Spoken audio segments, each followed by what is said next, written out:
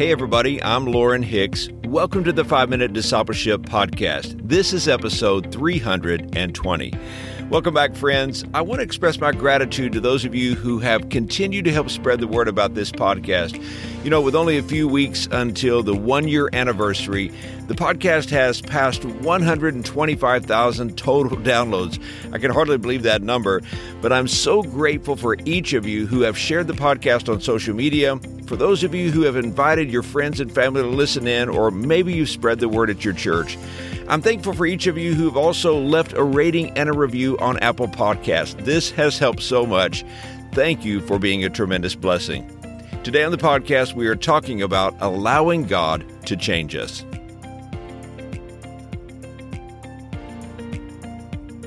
This week, I read an interesting article about all the changes that have happened in our world over the past 100 years. Here in America, life was quite different back in 1921. For example, life expectancy for men was only 60 years old. For women, it was 61 years old. A postage stamp cost only 2 cents. The most popular baby names were John and Mary. A men's dress shirt cost only 19 cents at Macy's department store. It was in 1921 that the polygraph test was invented, and so was the garage door. Albert Einstein was awarded the Nobel Prize in Physics. Gasoline cost only 26 cents per gallon, and a loaf of bread at the local store cost 12 cents. Our world has changed a lot in the past 100 years, and I don't think anyone here wants to go back to living like it's 1921. We thank God for the advances in medicine, technology, and certainly life expectancy, and most of us would say that there have been some very good changes in the past 100 years. You know, change is something that we see in Scripture. God is in the change business. I love 2 Corinthians chapter 5, verse 17 that says, "Therefore, if anyone is in Christ, he is a new creation. The old has gone and the new has come." You see, the Christian life is fundamentally a changed life. God's change is not something that we can do by ourselves. It's going to require the power of God in our lives, and it's going to require us to cooperate with the Holy Spirit.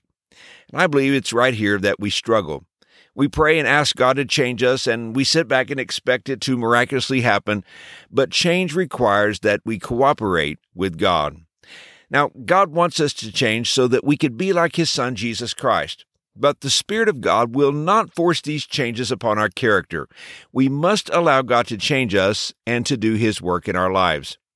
If we're quite honest, many of us would say that there are things in our lives that need to change. We feel it. We're not happy about certain things, and there are days that we just don't like ourselves that much. In fact, we might say we don't like the way we respond, or we don't like it that we get angry. Maybe we need to change certain habits, or maybe we would say, I'm stuck in the past and can't seem to move forward. I haven't been able to forgive, or I haven't been able to let that go. I can't see a way forward and focus on my future. Maybe today you are even desperate for change. Maybe you would say, if something doesn't change in my marriage, or if something doesn't change in my career, or if something doesn't change in my character, well, change occurs when you decide to cooperate with God's change process. And you can make that decision today. You can make a decision to follow Christ. You can decide to surrender your life completely to Jesus Christ. I believe there's so much that God wants to do in your life. He has a plan to make your life like His Son, Jesus. His desire is that you would reflect the character of Jesus so that your life would bless others around you.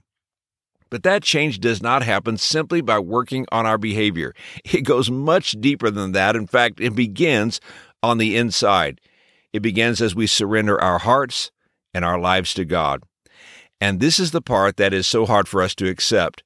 To make Jesus the Lord of our lives is to surrender. It's to give Him control, and often we don't want to do that.